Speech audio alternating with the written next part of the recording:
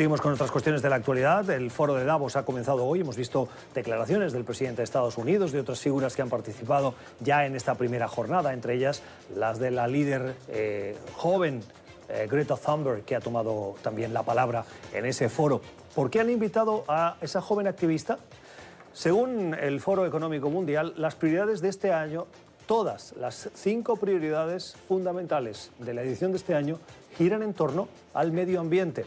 Miren este cuadro, cómo desde el año 2017 hasta hoy, en las últimas 4 ediciones, ha ido variando la prioridad.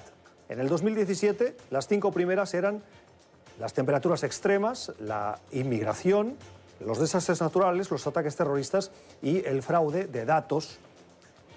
Pues bien, eso ha ido variando y en esta edición las 5 prioridades todas están vinculadas al cambio climático.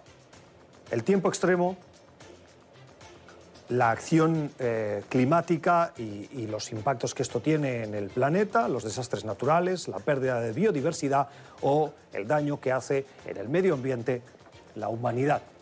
En este contexto de priorización y de preocupación de los líderes mundiales participan 3.000 personas que son políticos, analistas, que forman parte de esos paneles y que reflexionan sobre las posibles soluciones a estos retos. Hemos escuchado al presidente Trump con un discurso sorprendente. A pesar de esas prioridades que están claras para la mayoría de participantes, ha dicho Trump que hay que rechazar a los profetas de la fatalidad, en referencia a activistas del cambio climático que piden a los gobiernos que se movilicen, que adopten medidas, entre ellas Greta Thunberg, quien también, tomando la palabra, ha dicho que hay políticos que tiran leña al fuego y así el uno y el otro se retroalimentan en esa batalla dialéctica, mientras, como dice Greta Thunberg, el planeta sigue caldeándose porque cambia, porque está cambiando el clima.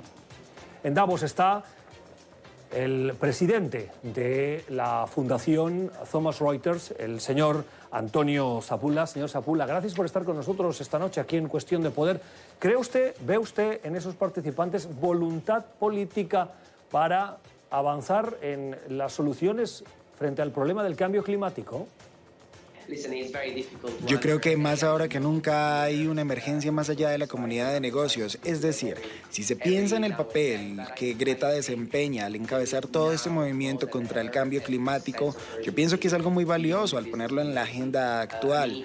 Más aún si se quiere enfrentando todas las barreras múltiples que ha tenido que afrontar. Así que esto es algo que ha aparecido más que bien desde el principio y es por eso que ella se ha ganado un lugar en la mesa, así que espero que esta conversación continúe. Piensa en el debate sobre el plástico. Todo el mundo está preocupado por la cantidad de plástico en los océanos. Solo hace 2 años no había muchas iniciativas al respecto, pero ahora es imposible no tener esto en cuenta, la contaminación por el plástico, desde Londres a Nueva York. Entonces estamos en un momento donde se debe continuar hablando de estos temas. Ha habido intenciones genuinas y también muchas organizaciones han querido abrazar estas perspectivas, pero el hecho de que esté siendo discutido es que hay muy buenas noticias. Dado el contraste que ahora explicábamos de las prioridades del Foro Económico Mundial a favor de la necesidad de hacer frente a las consecuencias del cambio climático y el discurso de Donald Trump, que parece ir precisamente en la dirección contraria, ¿cómo es percibido? ¿Cómo ve usted el ambiente de cómo se percibe al mandatario estadounidense en esa élite del mundo? Puedo decirle que el salón estuvo lleno. Como puede imaginarse, es una intervención del presidente de Estados Unidos, pero diría que invitó a una conversación en la que obviamente había diferencias con las audiencias, así que fue lo que se puede esperar del presidente de Estados Unidos al respecto.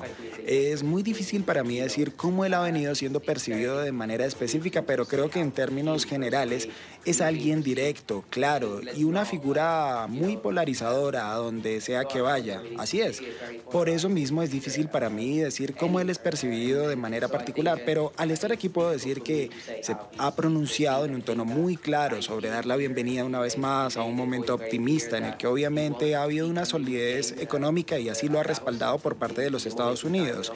Y sus declaraciones siempre son contundentes y eso es lo que puedo decir por ahora. Claramente intenta persuadir a todos con su discurso y pretende dejar una muy buena impresión en la comunidad de negocios, pero es importante tener en cuenta que es una comunidad muy diversa y extensa.